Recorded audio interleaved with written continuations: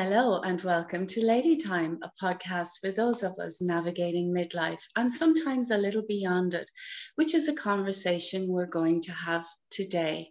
I'm your host, Jill McGregor, and my guest is Shikai Ishikawa. Shikai is a Japanese native who went to the US when she was just 19 years old because she wanted to perform in American musicals. She achieved that dream and went on to perform on Broadway and many other major American theaters. She also taught music, movement, and voice to adults all the way down to 3-year-olds. After retiring from the theater business, she worked for the World Peace Organization in New York, and she also led workshops to interact and swim with wild dolphins and whales. Now in retirement, Shikai enjoys organic gardening, healthy cooking, walking the neighborhood dogs along with her own dog, and connecting with freedom-loving, conscious people. What a colourful career you've had, Shikai, and I'm very excited to have you on Lady Time today and to share some of your amazing life experiences. So you're very welcome, and thank you for coming on the show. Thank you so much for having me. I so look forward to talking with you. And we've already had a good long natter, as we would say here in Ireland, and it's just been lovely getting to know you even more than I already do. I suppose I'll just start at the very beginning, and I wonder what inspired you to become or to want to be in American musicals when you were this young girl living in your native Japan. Well, I believe I was in 6th grade when I saw West Side Story and The Sound of Music, the films with Julie Andrews and, and I absolutely fell in love with the musicals, those musicals.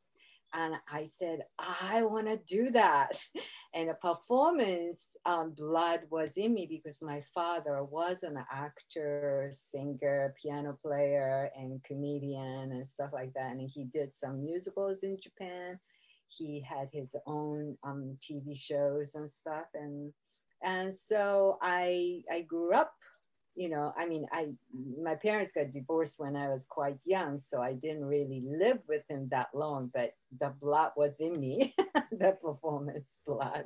So I just wanted, and then I started taking dance lessons and stuff, and so it was, I always loved music, so that's how it started. And yeah. So you what kind of dancing did you learn in Japan, and singing as well? Did you take lessons? I'm presuming you did all of that. Well, in when I was a teenager, I started taking dance lessons, which is actually quite late to become a professional dancer. But ballet is a basic for everything. So I had to take ballets and ballet classes, and as well as jazz, classes, jazz dancing. And I wasn't too much into tap, but I took some. But so as far as singing lessons, actually, when I was a little kid, even before kindergarten, the back of our house was a music school. So I did start taking singing classes there when I was little. I don't even really remember that much. I was very young, but I loved singing. And I remember in my elementary school, teacher used to say in music classes, like, okay, you sing very well, kind of things like that. Compliments in my music classes and stuff. And so I always loved music. And my father had a piano, and he would play. And I remember sitting right next to him, playing his piano and just listening to him, sitting right next to him, so, which was a lovely experience. Yeah. So. Oh, what a lovely way to grow up. So did you start, were you in any musicals in Japan before you left? Because you were young when you left. You were Yeah. only 19. No, I didn't do anything. I was 19, like I said, when I came here. And actually, I used to say to my mom, I want to go to the States. I want to go to the States. I don't even want to go to high school. I want to go to the States. And she said, no, you have to graduate from high school at least. But incredible thing was at that time, my mother and father were divorced. So I was raised by my mother, basically. And she, at that time, not too many people were divorced in Japan. And so she raised me by herself, and she said, if you really want to go to the States, you better get used to living by yourself and feeling lonely and things like that. So she put me in a tiny little apartment very close to my high school. And she said, you better start learning how to live by yourself, and which is incredible. And I'm her only daughter. She raised me, and she put me in a tiny little apartment to make me prepare for what I wanted to do. And I am so grateful for that. For her to let me go. And she let me go, her only child. She let me go so that I can live the life that I wanted to live. Oh, wow. And I am so grateful for that forever. Yeah. And did you say you were an only child? Yes. Or, yeah. Oh, okay. I'm her only child. Yeah. Oh my goodness. Yeah. Is your mom still alive? No, she passed away in 2014. But okay. Yeah. But after I came to the States, I visited Japan, here and there, but it's not like I went back there every year or so often. I mean, it's pretty far away. It's like a 13-hour plane ride and pretty expensive too. So, yeah. But I, at the end, I was after she sort of had a brain hemorrhage. Yeah, and she had Alzheimer's too.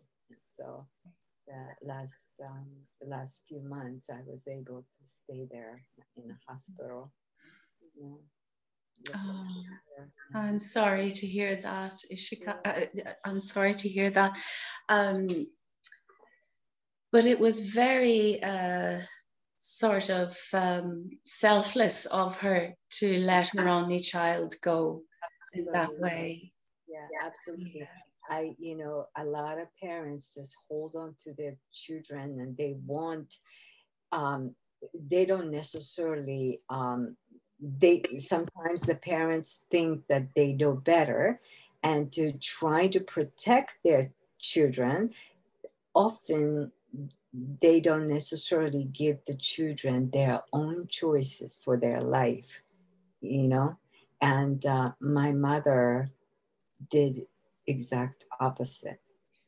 I'm sure she worried about, how I'm going to, to survive in this land that I didn't even really speak that well of English.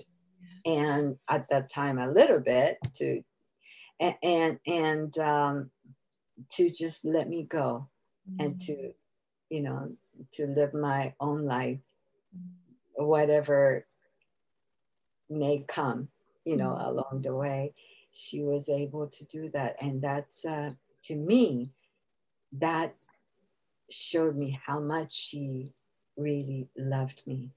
I think she, in Japan, actually, especially as a woman, a lot of times you were supposed to get married and have children, and, in older generation, maybe younger generations are a little bit different, but older generation women were supposed to be, you know, subservient to men or whatever. And I have a feeling that she didn't necessarily couldn't live the way she wanted to live. And I think she wanted me to have that. So I'm very, very grateful. As a matter of fact, she told me when I was born and the nurse told her that, oh, it's a girl. She told me she cried because just like her, this girl is going to be stubborn and you know, headstrong and all of that, and she is going to probably have hard life in Japan, you know, growing up as a girl or woman. And so she cried, and because of that she decided that she was going to raise me very strictly, you know. So she did have a very strict, and she would just shut me up if I started talking back and stuff like that. But she thought that that kind of, you know, headstrong, expressive things in Japan at that time especially weren't going to fly. And you know, there's an old Japanese saying that if a nail sticking out will be hammered down, you know. So she knew that it was going to, I was going to probably face a lot of that. But because of that kind of culture and who I am as a soul, a spirit, I instinctively knew that I needed to go someplace else like America. I needed to be able to express myself, you know, and express my emotions or whatever. And so I felt like I couldn't truly be myself there. And so on the surface, I wanted to do American musicals. And then, yeah, I felt a lot of connection with that. But at the same time, I think in deeper level, I knew my soul needed to be someplace else, I think, for me, for my spiritual growth. And I probably had soul connection to America because when I first came to, I flew to Los Angeles, and you know, the plane was landing in LAX. And I looked outside my window of the airplane and felt, I'm coming. I've never been to America before, in this lifetime at least. I said, I'm coming home. I'm coming home. Yeah, so that's interesting. That's very, yeah. yeah. That is interesting.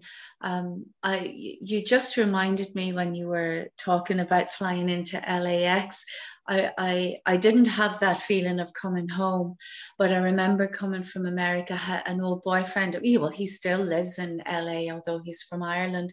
I was going over to visit him, and as I was flying over, you know, getting into American airspace, let's say, but as I got closer to LA.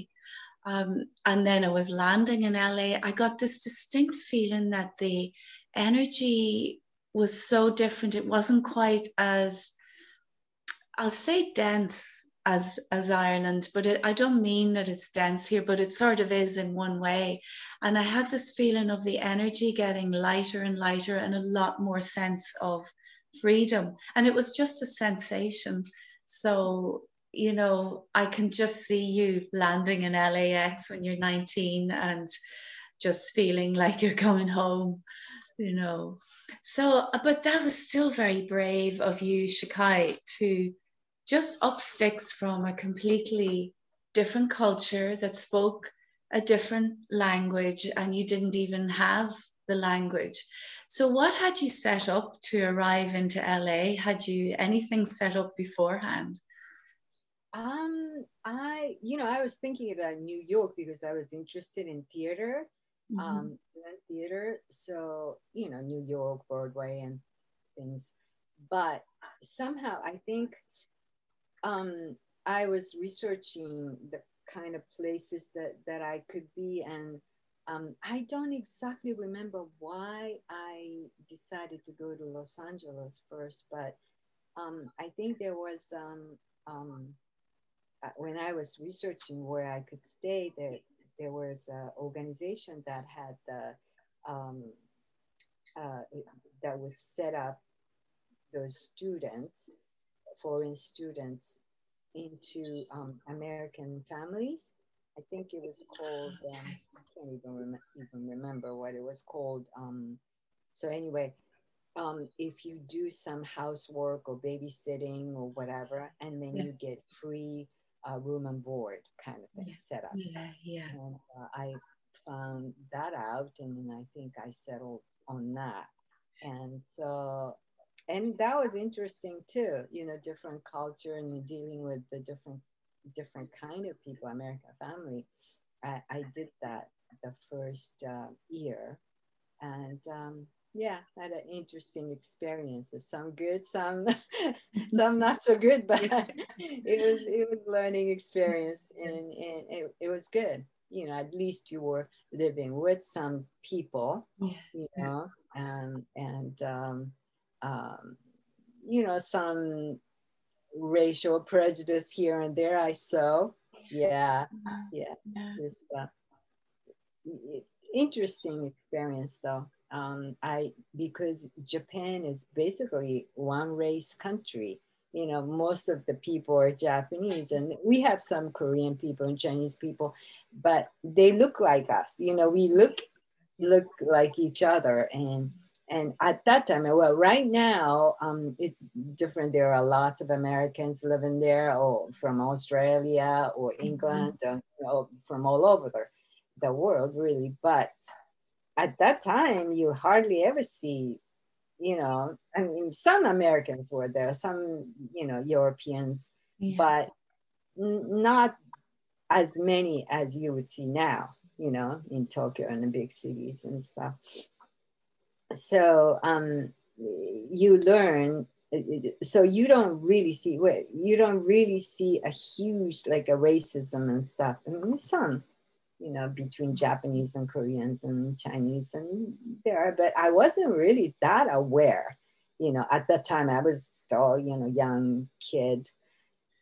But here I've experienced like in a Christmas dinner, I was staying with this older couple in Beverly Hills, and as a student, and I was doing their house cleaning and stuff. And for Christmas or Thanksgiving, I believe it was a Christmas, and they hired this African American lady, older lady, to cook the whole Christmas dinner for the family. They had their children, the grandchildren come, and after she cooked all day this beautiful dinner for them, and hardly anybody came back to me and that lady who cooked the whole dinner would eat in a small kitchen, of course, and nobody really came to thank her. I don't care, but so I just saw some of those things, not a huge thing, but learned something that I never really understood before. But you know what? To go into, I think in order for you to really understand your own culture, you kind of have to go outside of it. And then once you're outside, you start to learn about your culture too, more objectively. Before you're in it, and then you don't see anything else, so you don't really know. Truly, I don't think. But once you're out, you start to learn about your own culture more too. So that's very interesting. Very interesting, good or bad. Yeah. Yeah.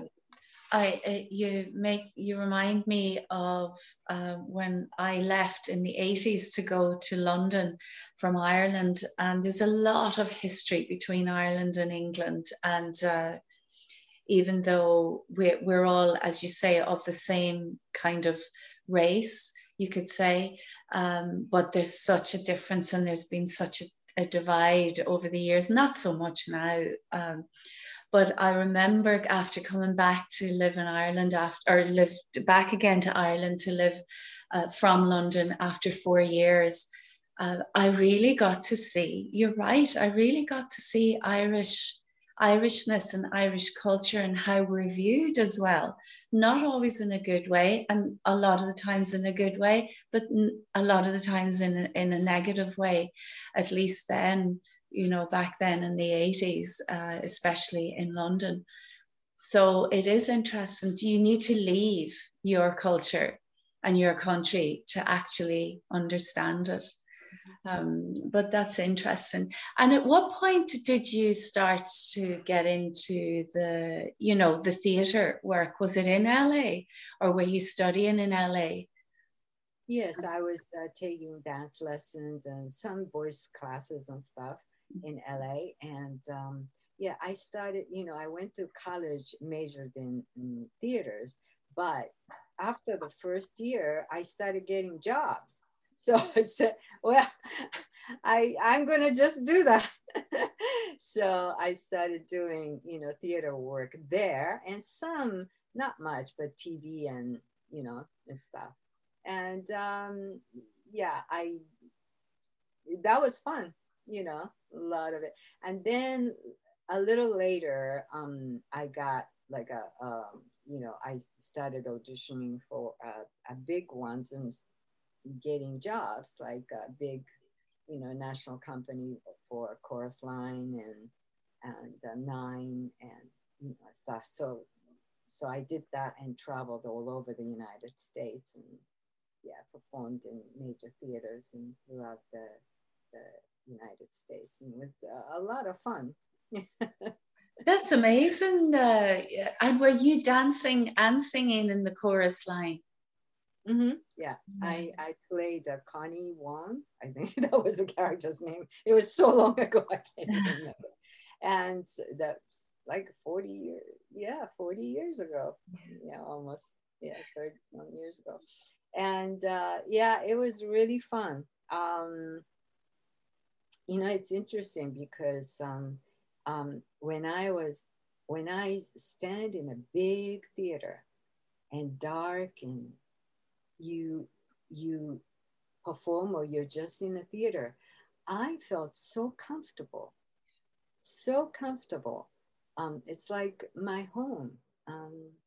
I guess that's why I say, performing is in my blood. I just felt very at home.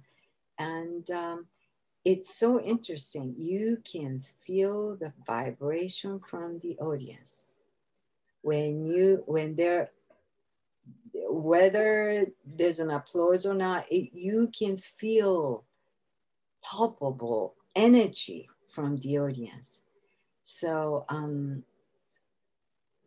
they talk about the energy, give and take kind of thing between audience and a performance. It's very true. It's very true. You can feel it. The fact is, later I learned that the vibration, everything is vibration. Our thoughts, our feeling, everything. So I believe that's how we create our lives. That's how we affect each other. And the prayers, a lot of people talk about prayers and, helping. Actually, when a lot of people pray for sick people and stuff, those people heal much better or faster. And that's scientific study, and it goes way beyond science, but it's I believe that because I felt it. When there's thousands of people in the audience, the energy is multiplied, So whatever they're feeling, we can feel. Whatever we're feeling, they can feel. So that's. What were your favorite performances? What are your favorite performances? Yeah. Your favorite ones, who, yeah, for you, what especially in terms of what you've just said about, you know, the resonance with your audience. What were your favorite, or the characters that you played? Well, actually, you know what? My most memorable performance would be the gala performance of the Chorus Line, when Chorus Line became the longest running show on Broadway in 1983, long time ago. They did a special performance, just one-time performance with the dress rehearsal earlier, and then the real performance, gala performance. And the major stars were invited. Broadway. Meryl Streep was there. Liza Minnelli was there. Helen Hayes was sitting right in the center of the front row. And many people, Mikhail Baryshnikov was there. Tommy Tune was there. Like a major performance, you know, performing artists were there. And I don't even know who actually were there, all of those people, but those people were the ones that I saw on the stage. And it was like really nerve-wracking performance, but and I was given the chance by Michael Bennett, the director, and you know, who conceived Chorus Line, to sing Nothing, Diana Morales' part, and so sang solo in Japanese. And it was scary, but it was the most incredible, you know, experience. And I'm very, very grateful that I was able to do that. And you know, it was one of lifetime, you know, just very special experience that I was given. So that's most memorable. But many things that I was given the chance to perform, it was just so much fun. Yeah. And you know, it's interesting because I used to like visualize myself performing on stage, big stage, like all the time. I just saw myself doing that, and I just kept sort of playing. It was very natural for me to visualize those things. I wasn't doing it because somebody told me to do it, to materialize your dream into reality, but it just sort of, I just, you know, as a only child, I often played in my mind. I often played a story with a doll or whatever, comes up with a story, and then visualize all kinds of stuff and imagine all kinds of stuff. So that was a very natural thing for me to do. And that's what I was doing. I just saw myself singing and dancing and acting on the big stage. And actually it came true, and maybe that's why I felt so comfortable in a big theater, because I saw myself doing that all the time when I was a kid. So, and that was what I was going to ask you about that later, but now that you have already mentioned it, we might as well dig into that a little bit, because visualization is very and the power of your intention is something that's a very strong and prevalent in your life. So you started it as a child, and I suppose as children, our imaginations are, well, your imagination probably stayed really vivid, Shikai, but mine, I don't think it closed down. But you know, as we get older, sometimes we lose touch with that. So I wondered that yours was so strong as a child that you actually got to America from that 6th grade little girl to American musicals on Broadway. So talk a little bit about your way, the way that you do your visualization and your power of intention, even if it's just always came naturally to you, if you can. actually, you know what, like I said, it wasn't taught to me. It Mm. happened naturally. Mhm. So, but I know one thing, that when I imagine stuff or story, or when I actually live it in my mind or in my heart, so always comes with a very strong feeling. So I used to imagine the romantic scenario, you know, um, uh, or I have this wonderful feeling. I actually feel like I'm actually in love. My heart feels like I'm actually really experiencing being in love.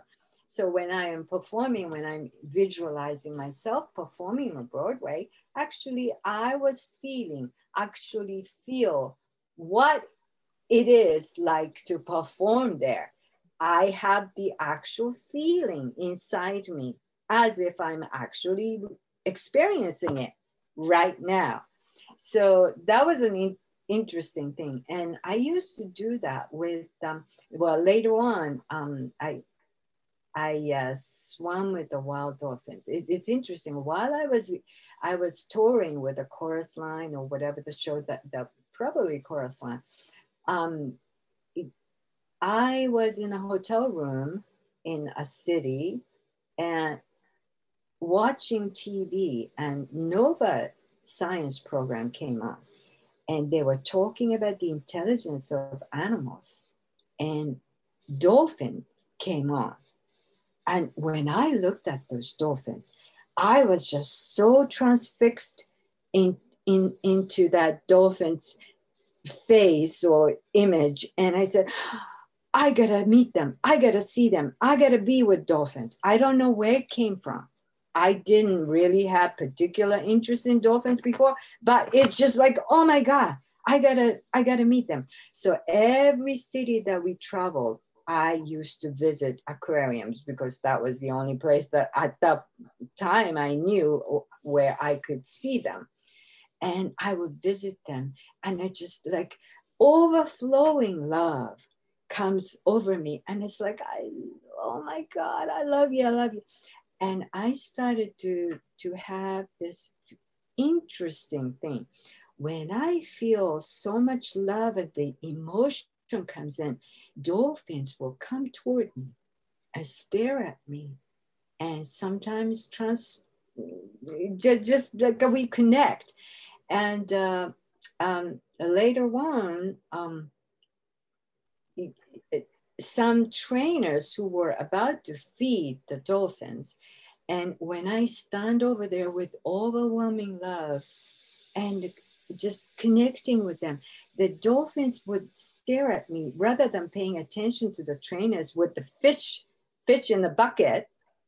They would still like want to connect with me, and the trainers will look at me like, what is this woman doing? And all I'm doing was just like feeling like I'm with them, and swimming with them or being close to them. And also I used to imagine, visualize, I just kind of superficial, but I wanted to kiss them, on the nose. So I used to visualize and to feel what it feels like to actually kiss them. And I was in this place. It's still a captive situation. I don't go for captive situation and no longer. But and I don't want dolphins to be captive in any way. But there was this swimming with the dolphin place, Dolphins Plus or something like that in Florida. And I used to go there to swim with them. And I had this visualization of kissing them, right? And I was standing one day there with my mask on, but the snorkel out. And I was just standing in the shallow water, and dolphins were swimming.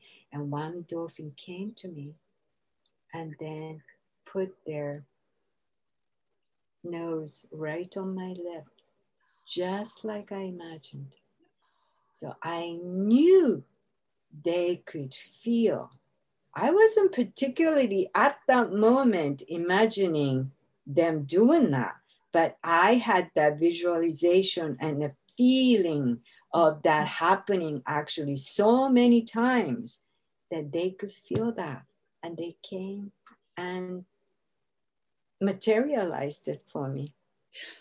And I have other incredible dolphin stories. Like, and later I started swimming with dolphins in Hawaii and the Bahamas and other places. And one time I was actually, I wanted to have, somebody told me that they experienced swimming with them under the moonlight on summer solstice or something, under a huge moonlight. And it was just at night. It was incredible, he was telling me. So I wanted to experience that. So I just imagined doing that and feeling it. It's like, and I was coordinating for a Japanese TV show for a dolphin thing. And I was on a boat, and summer solstice was close. So on this summer solstice night, I even stayed sleeping on the deck. So just this was in Bahamas. And if dolphins do come around the boat, I could hear them. I was sleeping on the deck and I heard them coming. And so quickly I put on my fins and masks, and I dove in when I saw their fins going around the boat. And oh my God, it was so bright because the full moon, summer solstice, full moon, and moon was like right there, so close, and it was bright. And I quietly slid into the water, and several dolphins came. I think there were 2 or 3. And then just they swam right beside me, and their fin touched my body just like this. And oh my God, and they would just close their eyes and just enjoy be swimming beside me. And I'm like, oh my God. And they touched me with their fins gently. And, you know, and then another time I was swimming in Hawaii by myself, and I heard their sonars. I knew they were close, but I couldn't see them. And so I started free diving, and they like us free diving. So I free dive and dove, and I was making kind of sound.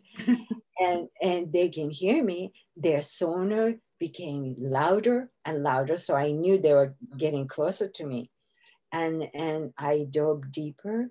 And then when I came up to the surface to breathe, the bunch of dolphins were making circle around me. I came up in the middle of the circle.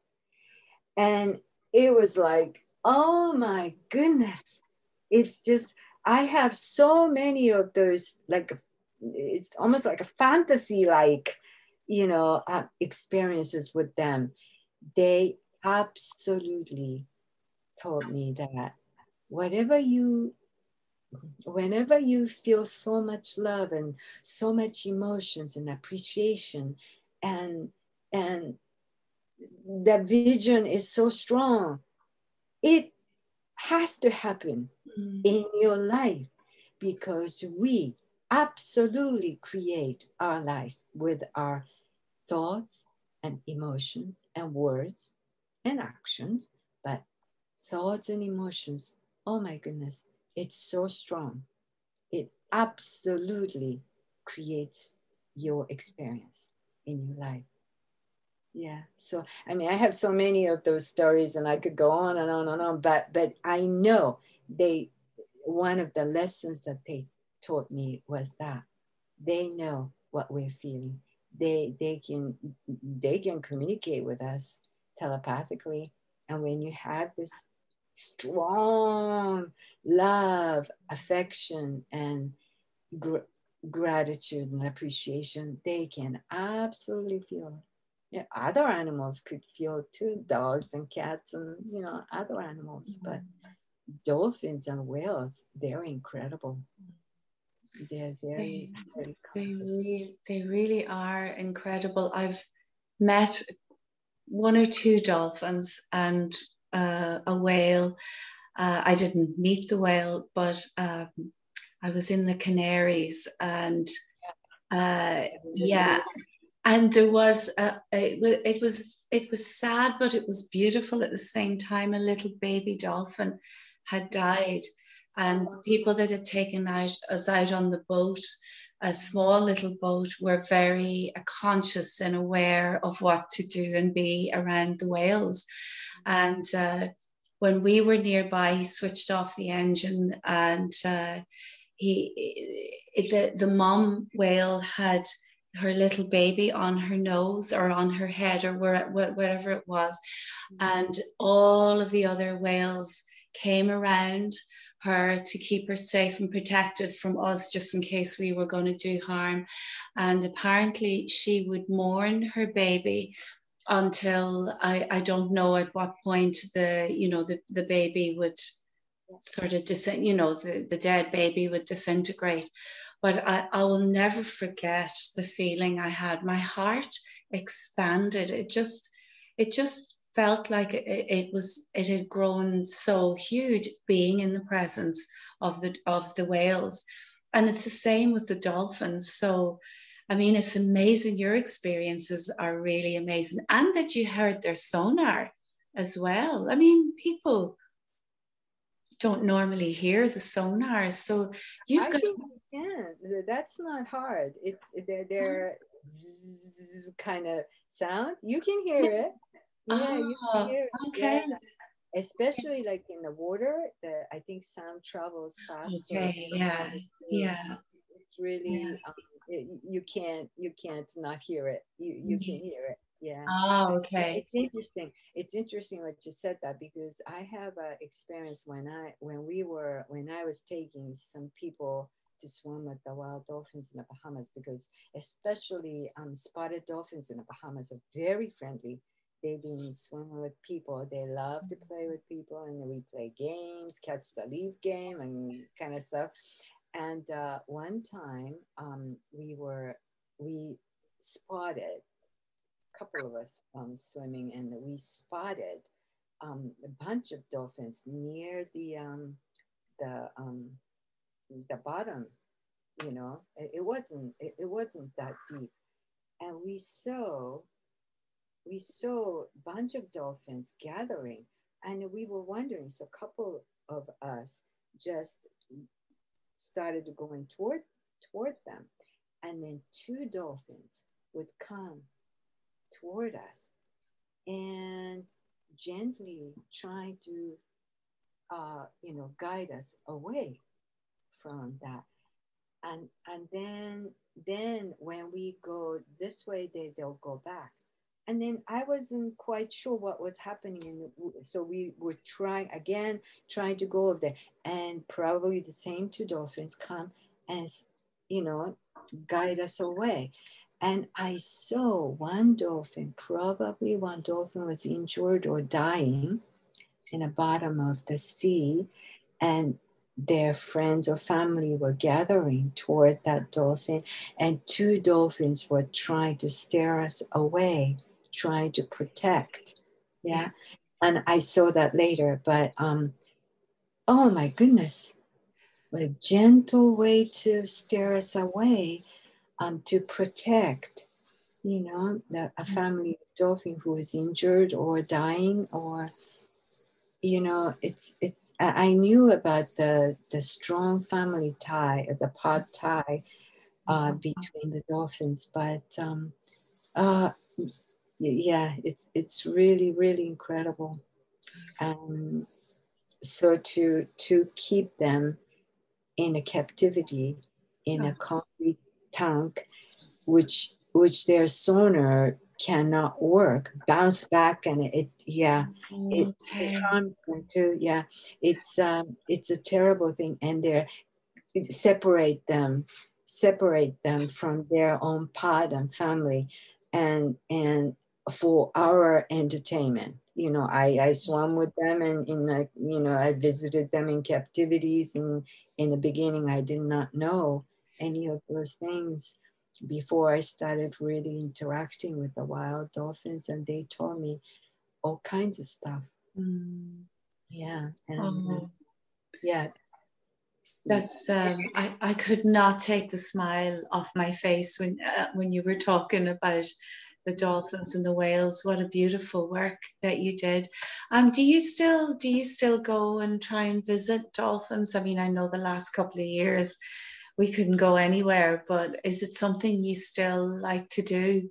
actually, I haven't done it for many, many years, because while I was doing it in like 1992, 3, around there, um, you know, I take group of people on a big boat, and on the boat, we of course eat and stuff, and Mhm. the, the boat, you know, crew would just throw the rest of the food that we didn't eat, including dessert and all kinds of stuff. And a fish will come and trying to eat it. And also, I started to see the boat leaving some oil, you know, from the boat going into this beautiful ocean and polluting it. And I started to see those things, and it's like, and I always felt like we are going into the sea creatures, including dolphins and whales and other, you know, fish and all the others things that live in ocean. We are visiting their living room, you know, living Mm. natural ecosystem, and we're polluting it. And yeah, sure. By, you know, leaving this play shop, I called them play shop. It wasn't really a workshop. It was a play shop, you know, to interacting with them. And of course, I try to share some information about what's happening with the captivity in aquariums, and about dolphins, and how there's a strong tie with their family in a pod, and we are separating them, like I was saying to you before, and all kinds of stuff. You know, captivity issue in Japan is also, they still kill and eat dolphin meat and whale Mm. meat and stuff. So I wanted to educate, you know, some Japanese people about those things, and you know, and so in a way, maybe it was a positive thing to try to have the great experience with them, and to develop love. And actually those things start happening in Japan a lot, and a lot of like a dolphin bloom was happening, and other people started doing the dolphin trips, you know, all over Japan, and foreign countries as well. And there was some positives, but I also saw some negatives, you know, and I felt like if the positive outweighs, maybe it's okay. But I started to see, I wasn't sure if really positive were outweighing, you know, at one point. So I said, that's enough, and maybe I could do. So I haven't done it for a long time, Mm. but because they gave me such deep connection and experiences, and taught me a lot. It's in here, it's in my heart, Mm. you know. They'll never go away. And I've been trying to declutter, and I've seen some of these beautiful beautiful pictures, and some of those uh, these were a couple of books that you know, I had some Japanese photographers came uh, to for dolphin experiences, and this was like one of the pictures. I don't know if you can see it. One of the dolphin pictures that he took, and Oh, wow. picture books. This is another photographer. These were Bahama dolphins, and there are so many beautiful pictures in here. And so I was going through that, And it's like, oh my God, what a incredible experiences that was. And they gave me, yeah, some of these. I don't know if you can see. Oh, they are amazing. Oh, really amazing pictures.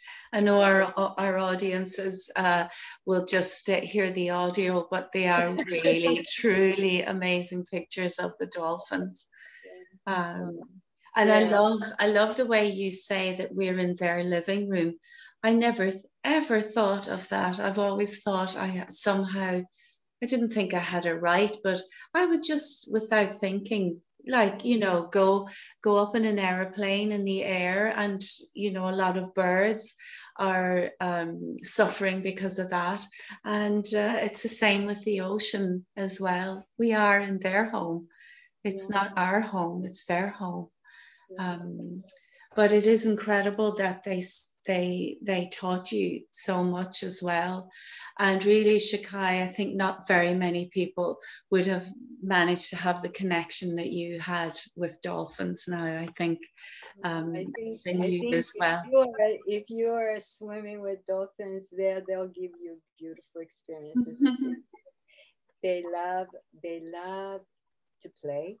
They love gentle, playful people, and they'll, if you have, love for them, they'll love to be with you. They're beautiful, beautiful people. No. Yeah. You also, after you finished in the theatre world, how long you were in theatre for a good few years, weren't you? Good Yeah, for 20, theater, 20 years. yeah, maybe. Well, let's see. So I was in theater from like maybe 79 to 86-ish. Yeah. Yeah, that's a good long time. Yeah. And but you, when you retired from the theatre business, you went to work for the World Peace Organization. What was that? And tell us a little bit about that. Yeah, you know what? It's interesting because I went back actually. It was also I they were auditioning for Chorus Line in Japan, and actually dance captain for American Chorus Line, um, the original Chorus Line. The dance captain was conducting the audition. I think he was hired by a Japanese musical theater company to put a Chorus Line Japanese version there.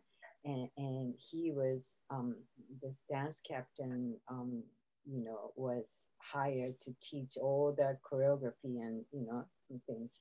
And so I auditioned for it and I was hired.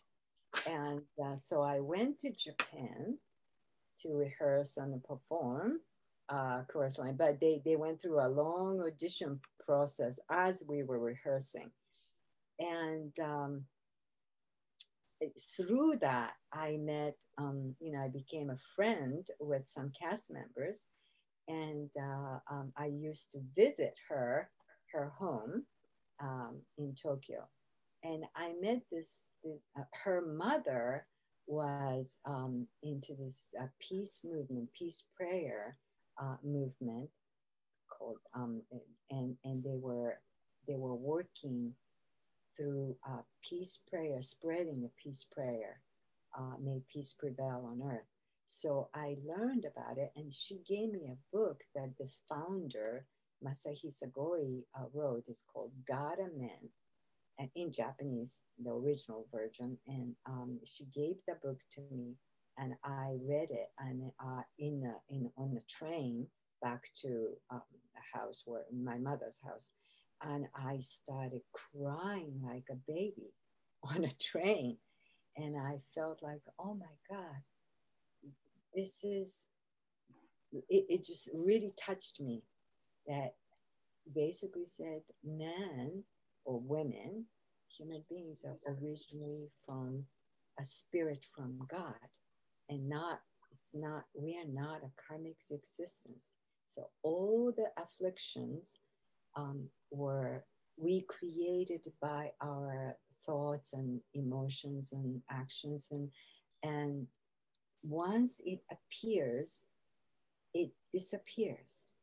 Unless you grab it and bring it, negative thoughts along with it, and create it and put it in our tape recorder. But so, and also he talked about guardian spirits or guardian angels, you can call it. And so after learning that, I came back to the States. And after I came back to the States, I said, if the guardian angel and guardian spirits were here, I need to know. Please, whatever experience you can give me, please somehow let me know. I'm going to be living in the States all by myself. And I absolutely want to know, need to know that you guardian angels and guardian spirits, if you are here with me all the time to protect me and guide me, I need to know. And so for 3 months, I prayed and prayed and prayed. And so anyway, I'm just going off a little bit, but I did. I asked for the experience, and one day I was walking on the street in Los Angeles. I was living in Los Angeles at that time. And this big man approached me and said, I'm a guitarist for Jackson 5, Michael Jackson and all his brothers. And we have a rehearsal tonight. Would you like to come? So I said, that sounds like fun. Like a young, stupid person. I said, sure. And he picked me up that evening in his car. I didn't drive, so I didn't, he picked me up, and he drove me up on the Sunset Boulevard to a hill, and up on top of the hill, and there were some houses there, but nobody was around.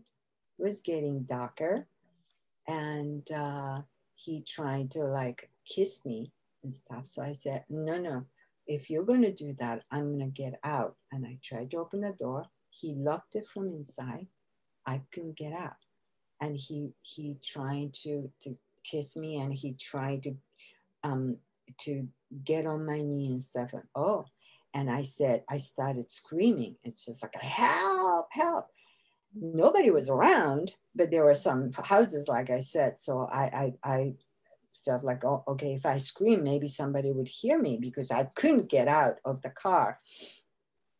And he said at that moment, you want to get rough on me, so I'll get rough on you.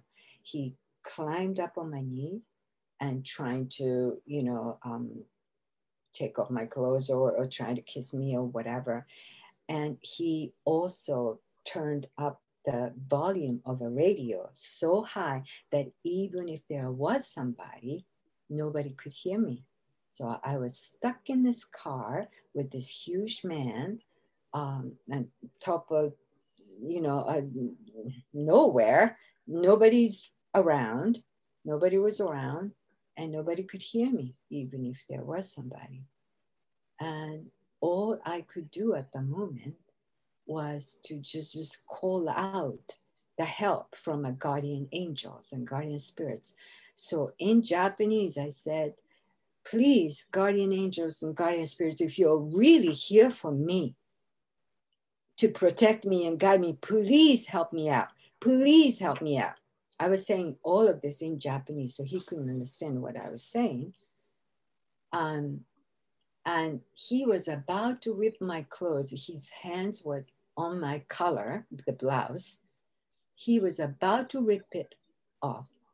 And he just, boom, he went back to his driving seat, and he got his hands on my hand, on his face.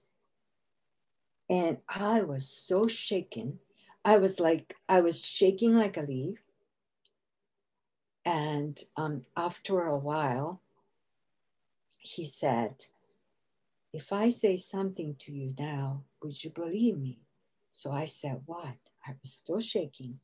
And he said, I know what I did was wrong. I don't know what came over me. I've never done things like this. And will you forgive me? So, oh my God, I said, oh, if you know what you did was wrong, you already forgive me. And I was still shaking. So would you please take me home, drive me back home? He said, yes. And then after a little while, I started to calm down. And he even said to me, were you praying? So I said, I was calling out my guardian angels. And he said, you may not believe me, but I believe in God too. And he reached out in the back seat and showed me this postcards that had, like, you know, changes, it's shiny and it changes pictures. Mm-hmm. And it was Jesus Christ and a cross on the postcard. And this man who was about to rape me and this girl talked about God all the way back to my apartment. And so that was one of the experiences that my guardian angels gave me because I was asking for it. I said, anything, please let me know. Oh yeah, they let me know. He said he's never done anything like that. He said, I don't know what came over me. And I'm sure it was a lesson for both of us. You know, I asked for it, asked for the experience, and he probably needed to go through that experience to see what could happen to him that maybe he needed to look at. But it was incredible experience for both of us. And I have another experience. I was walking from my dance classes and carrying a big bag of dance clothes and whatever. And I was at my apartment building. It was just right in front of my apartment building. This man put out a little tiny, but like a knife and said, give me your money, give me your wallet. So I said, oh my goodness. And he seems to be afraid too, because he was looking around and don't shout, don't shout. And he just kept saying to me, don't shout, don't shout. I said, I'm not going to shout. It's okay. And I reached into the bag and I said to myself, oh my goodness, I just went to the bank the day before, withdrew $200. Around that time, I wasn't really making that much money. And $200 is a big amount of money for me. And oh my God, I just went to the bank, and I never was the kind of person who would take out the money from the wallet and just only keep a little bit in my wallet. No, I knew I had all $200 in my wallet. And I said, oh my goodness, so I reached into the wallet and there was nothing there, like $5. I don't know why $200 wasn't there. So I said, I took out like $5 bill and said, here. And he wouldn't take it. No, it's fine. And he still had the knife, and is that all you had? Said, yeah. And he just said, don't shout, don't shout. He just kept saying. So I said, I'm not going to shout. It's okay. And I could feel that he was afraid, So I said, well, and he wouldn't even take my $5. So I said, well, just because you couldn't get money from me, are you going to do the same thing to, another person? And I said, well, you might get some money from some people, but everything that you do will come back to you. That's the law of the universe. You see look at the plants. If you put out the rotten seed, nothing grows out of it, or rotten things only come out of it. But if you put out the good seed and you water them and you care for them, and a beautiful flower, a beautiful fruit will come out of it. That's how the universe works. And he started listening to me. And I said, would you, and so I started talking more about, like, this is the law of, law, universal law, like whatever we put out will come back to us as a result. And would you, if I give you, I have a wonderful book, the same book that I was taught about guardian spirits and stuff. I said, would you like a book? If I give you, I would like to give you a book. He says, yes. So we walked up to in front of my apartment. He stayed out, but when I opened the door, there's a dining room. I can see $200 right there on the table. I don't remember taking it out. I don't remember. I never do that. So, and he may have seen it, but it's fine. I got the book, gave it to him. And so that's another experience that they gave me. I have other experiences, but absolutely, you have to know that you are protected and guided. If you can truly believe that, and you can feel, I talk to my guardian spirits and guardian angels all the time about everything. And I ask them questions, and I even sometimes complain, why do I have to go through this? What am I supposed to learn from this? But talk to them, that's, they'll give you all kinds of, yeah. They are incredible experiences, Shikai. And I'm just thinking, for me, sometimes I just go through periods of doubt, that's kind of normal. But I don't think I'd even call it faith, but you are very strong in knowing that they're there. Of course, you had these two experiences that are more than two. I know you've had more than that, though, even the ones you've mentioned. But it's as though you already had something in you already in order to draw those experiences to you. You know that the man in the car had never done anything like that before. You're right. It happened for you both to learn a lesson. Incredible, really incredible. I think it's very interesting thing that I've learned in my life, that any experience that we have, any affliction with or conflicts with other people or whatever, it's never a lesson for one party. Okay. It's always it happens to both parties or whoever is involved in that conflict or whatever. Happy things too. It's a lesson for all of us that's involved. Otherwise, it won't happen to you. It's my life experience has also taught me that too. It's very, very interesting. So things happen for a reason, even if we can't see the reason at the time. Yeah. It's amazing. You also value gratitude as well. Are there things that you do, or how do you find the gratitude within you? I never get around.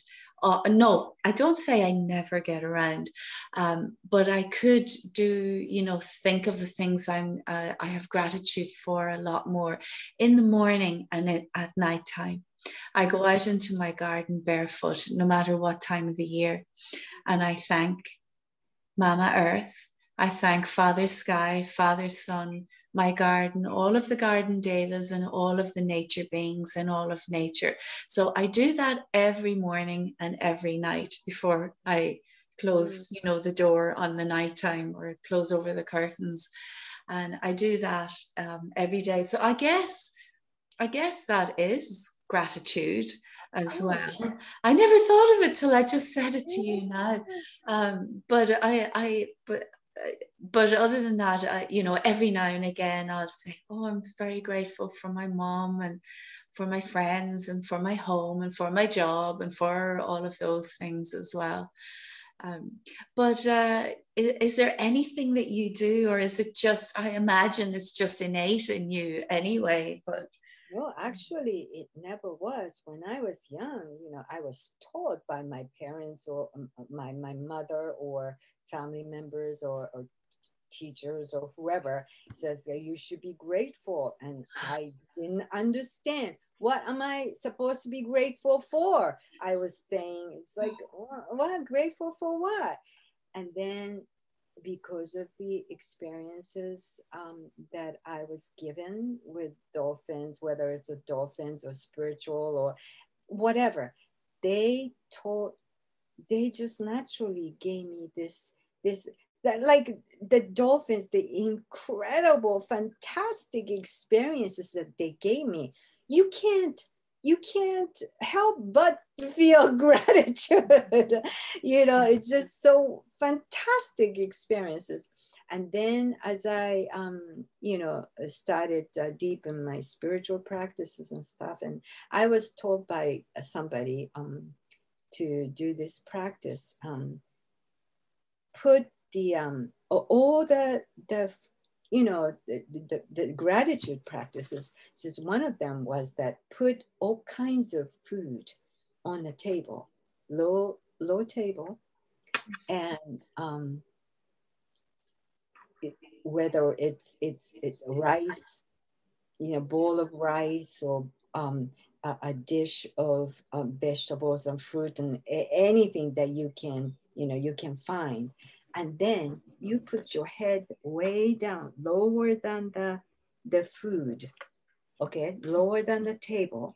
And so your forehead is actually touching the ground, the floor. And then you say, thank you, spinach, thank you, rice, thank you, fish, or thank you, whatever, thank you, carrots, thank you, orange, thank you, apples, each stuff that you can think of that you appreciate and you eat. And then while I was doing it, I started feeling like really emotional. It's like these things, we take their life. We take their life so that we can keep our lives. We get energy from them. We get all kinds of nutrients from them. And oftentimes we don't even thank them. We take it for granted. And when I started doing that, lowering my head and saying thank you to each and everything that you can think of, that you take the life of each and every day, I started feeling like, oh my God, what blessing that they give us without asking for gratitude, without asking anything back. Or we just take it without asking permission. And they become one with us so we can continue to live. And I started like crying like crazy, like a baby, feeling the love and blessing of plants and animals and all the natural elements, the sun that makes the plant lives and the animal lives grow and sustain their lives, and the air and the water and all the other natural elements that we take it for granted. And so that was one practice that I don't practice that every day now. I had that experience once, but they gave me. And so since then, or around that time, I believe, I started really seeing what these natural elements give us, really. we take it for granted, like I said, but it filled my heart with gratitude. Yeah. So that's a wonderful experience that I've had. And so since then, I just look at like a pumpkin. It's like, oh, I feel so much love for each, And then when I see some, we shop at the farmer's market. I grow, a lot of food too. But during the winter, we still quite, get a lot of stuff from farmer's market and stuff. And when the carrots or tied together so tightly with rubber band. And I feel so bad for the carrots. It's just like they can't, it's too tight. And I feel the life in it. I even feel from the rocks and stuff, water, rocks, that inanimate objects. We see inanimate objects, but they got the light. They got the life, universal, the life. Mm-hmm. They have the life. And we are part of it. We are absolutely part of it. And that's one of the things endorphins also taught me. Like, we are all connected. We are all connected in this universal energy force. We are all connected. So, 100 monkey thing. It's like, mm-hmm. It's 100th monkey effect, is it? Yeah, exactly. So what we think, what we feel, it's because we're so connected. It's, it spreads when a certain percentage of human beings awaken. It's going to change. Mm-hmm. Yeah. Or negative things too. If enough people have real negative emotions or negative outlooks, mm-hmm. about whatever might be happening in your life or in the world, mm-hmm. it also spreads like a wildfire. That's right. Yeah. So we got to be also, I think it's important to cultivate gratitude, and also to, I'm saying to myself, it's important that I don't go down the, negativity, mm-hmm. because mm-hmm. it affects other people and the world, mm-hmm. collectively, each one of our emotions and thoughts. That's how we create our, destiny or the life. Mm-hmm. And it is true it's hard, difficult at times not to have, it being angry is not necessarily negative or whatever, but it is it is important to be mindful of what you put out into the world. I mean, I've often thought, oh my God, what was I thinking there, and then to, somehow cancel it out and overlay it with something, more uplifting or more loving, say, and less harmful as well. I think I'm not, I don't think that it's good to suppress your feelings, mm-hmm. whether it's anger or whatever you're feeling. I don't think it's good to suppress, because if you're suppressing it, all you're doing is just, after a while, you can't hold it. It's going to explode and manifest into illness or whatever form it may take. It just, you can't suppress it. We have to learn, I guess, and I'm still trying to learn this thing, how to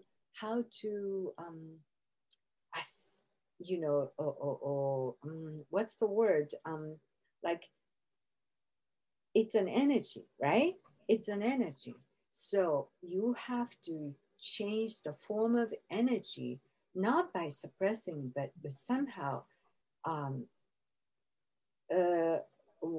what's the word? Transmute, is it?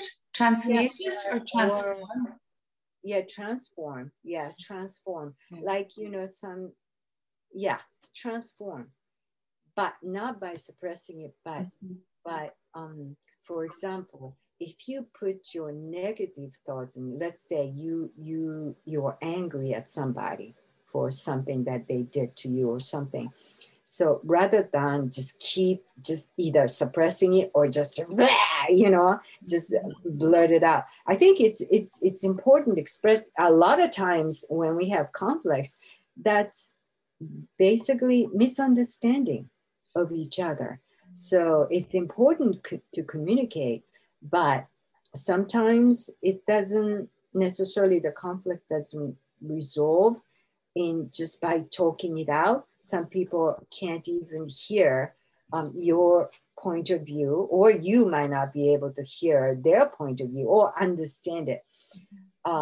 And talking it out maybe sometimes out because some people don't want to hear, and they're like, can't hear, want see, and they don't want to take it in, or you might not be able to take it in at that moment.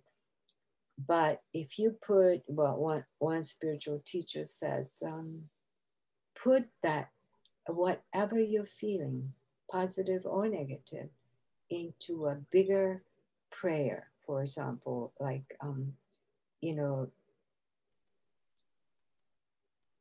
may all human beings awaken to truth and to realize their true divine light, or something like that. To just keep putting that, or all your emotions and thoughts, into a bigger prayer, which aligns with universal force or God or whatever you want to call it. So that's one way. I'm still trying to find a way that I could do that without feeling resentment, without leaving the anger feeling or rage or whatever I may have, without suppressing it, somehow transform it into higher form. Arts is also a great way expressing in music, song, art, poems, writings. These are great ways to do that. And as you do that, you might find the way to transform that.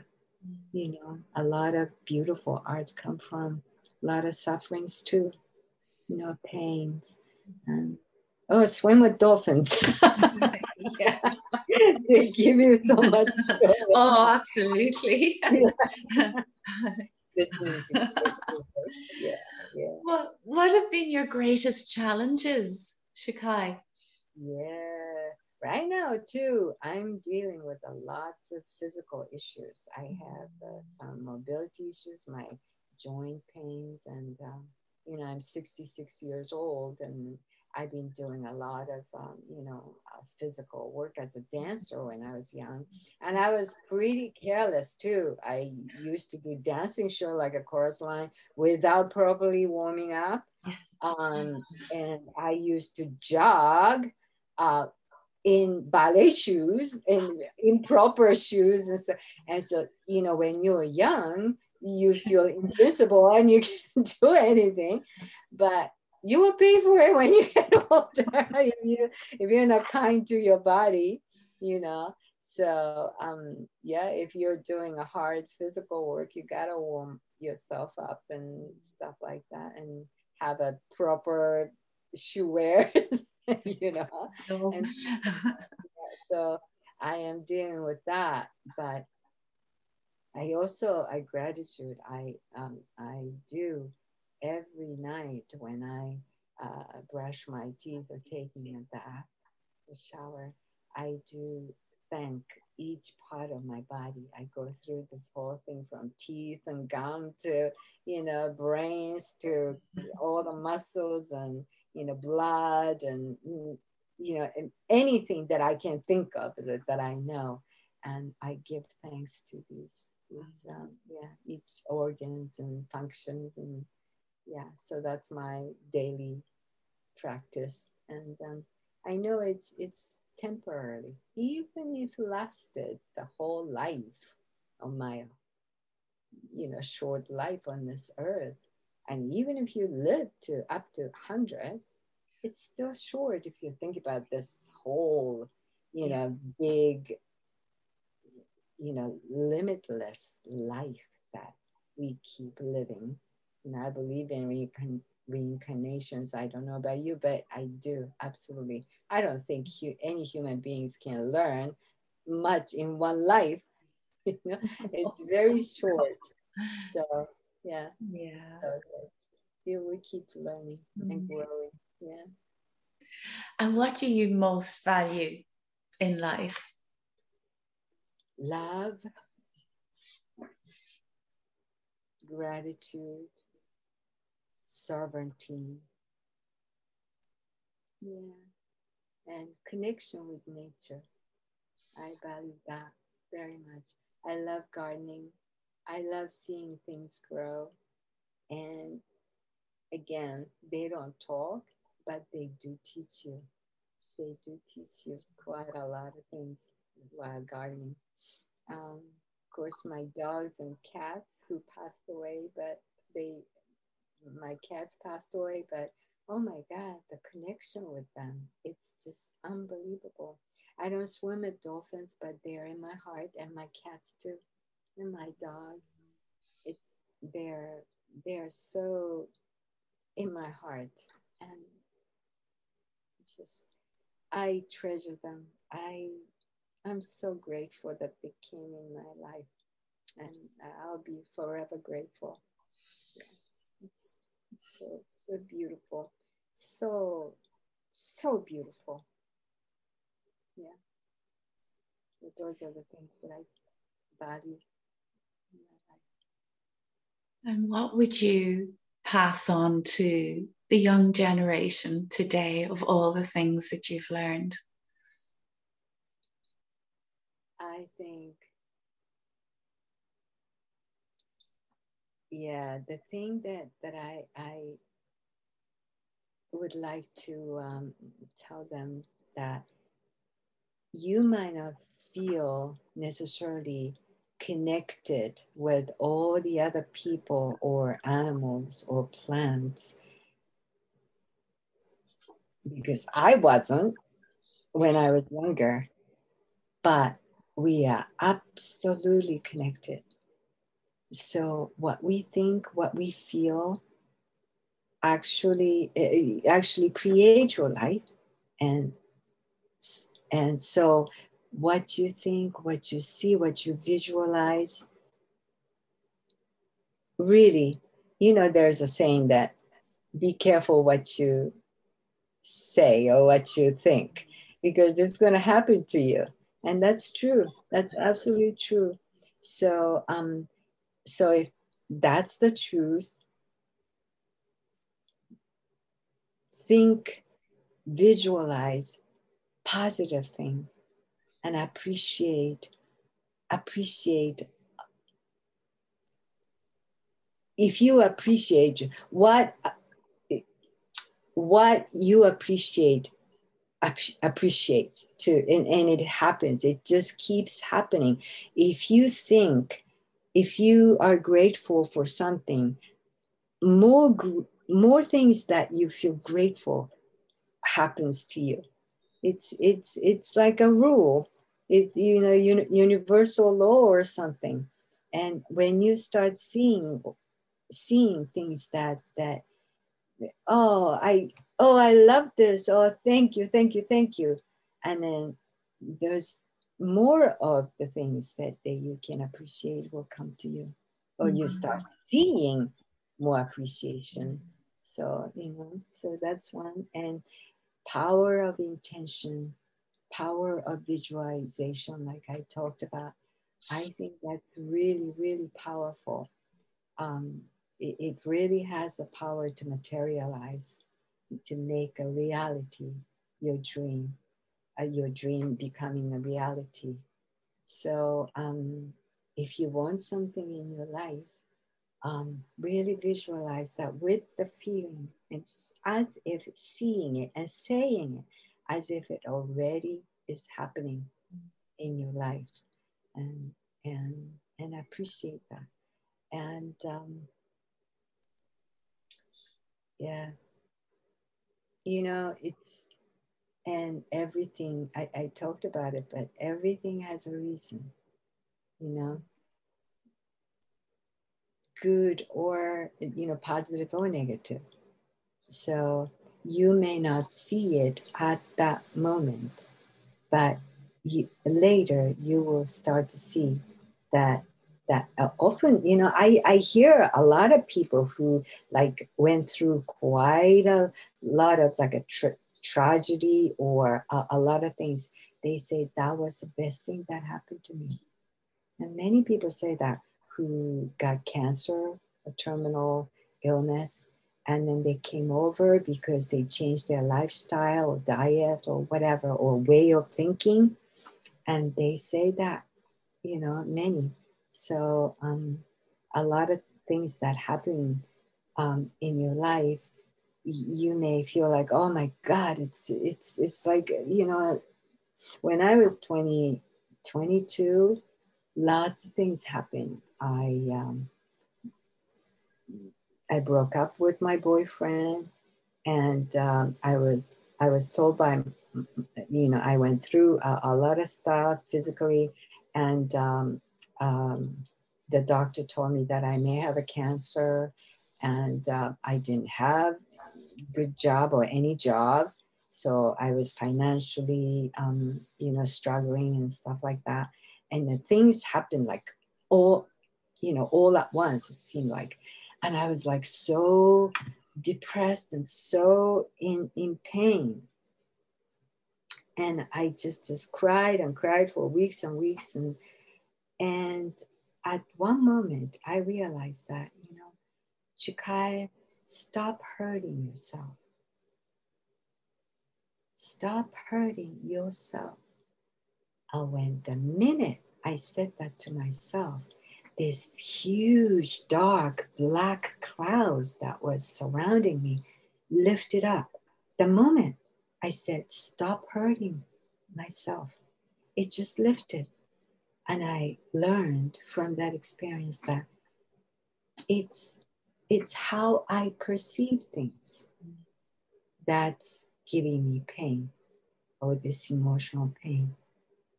And so I said, oh, it wasn't really that the outside situation hasn't changed a bit. I still may have a cancer. I'm still broken up with my boyfriend, and all the other things stayed the same, but my feeling lifted. The black clouds lifted. So I learned that from that experience too. So it's like I said, everything happens for a reason, and there's always a lesson. So I just, what am I supposed to learn from this experience? You know, ask that. Ask, talk to your guardian angels. What am I supposed to learn from this? If you can figure out yourself, and usually you can, you know, if not at that moment, it'll come to you. Yeah. Yes. Thank you, Shikai, for a truly beautiful and inspiring conversation. I have enjoyed it so much, and being lost beautifully in your world this evening, it has been amazing. Thank you so much. Thank you so much I enjoyed talking with you, and before this podcast we got to really talk and chat and have a conversation, which was lovely. So lovely to get to know you. Yeah, and you too, Shikai. And hopefully one day we will actually be able to meet. I would love that, and have meals together. Have meals and cook. Yes, we both enjoy that very much. So and bow down and thank our food for what it's given us as well. Absolutely. Yeah. Oh. Thank you for listening to this Lady Time conversation. I hope you enjoyed it as much as I did and more.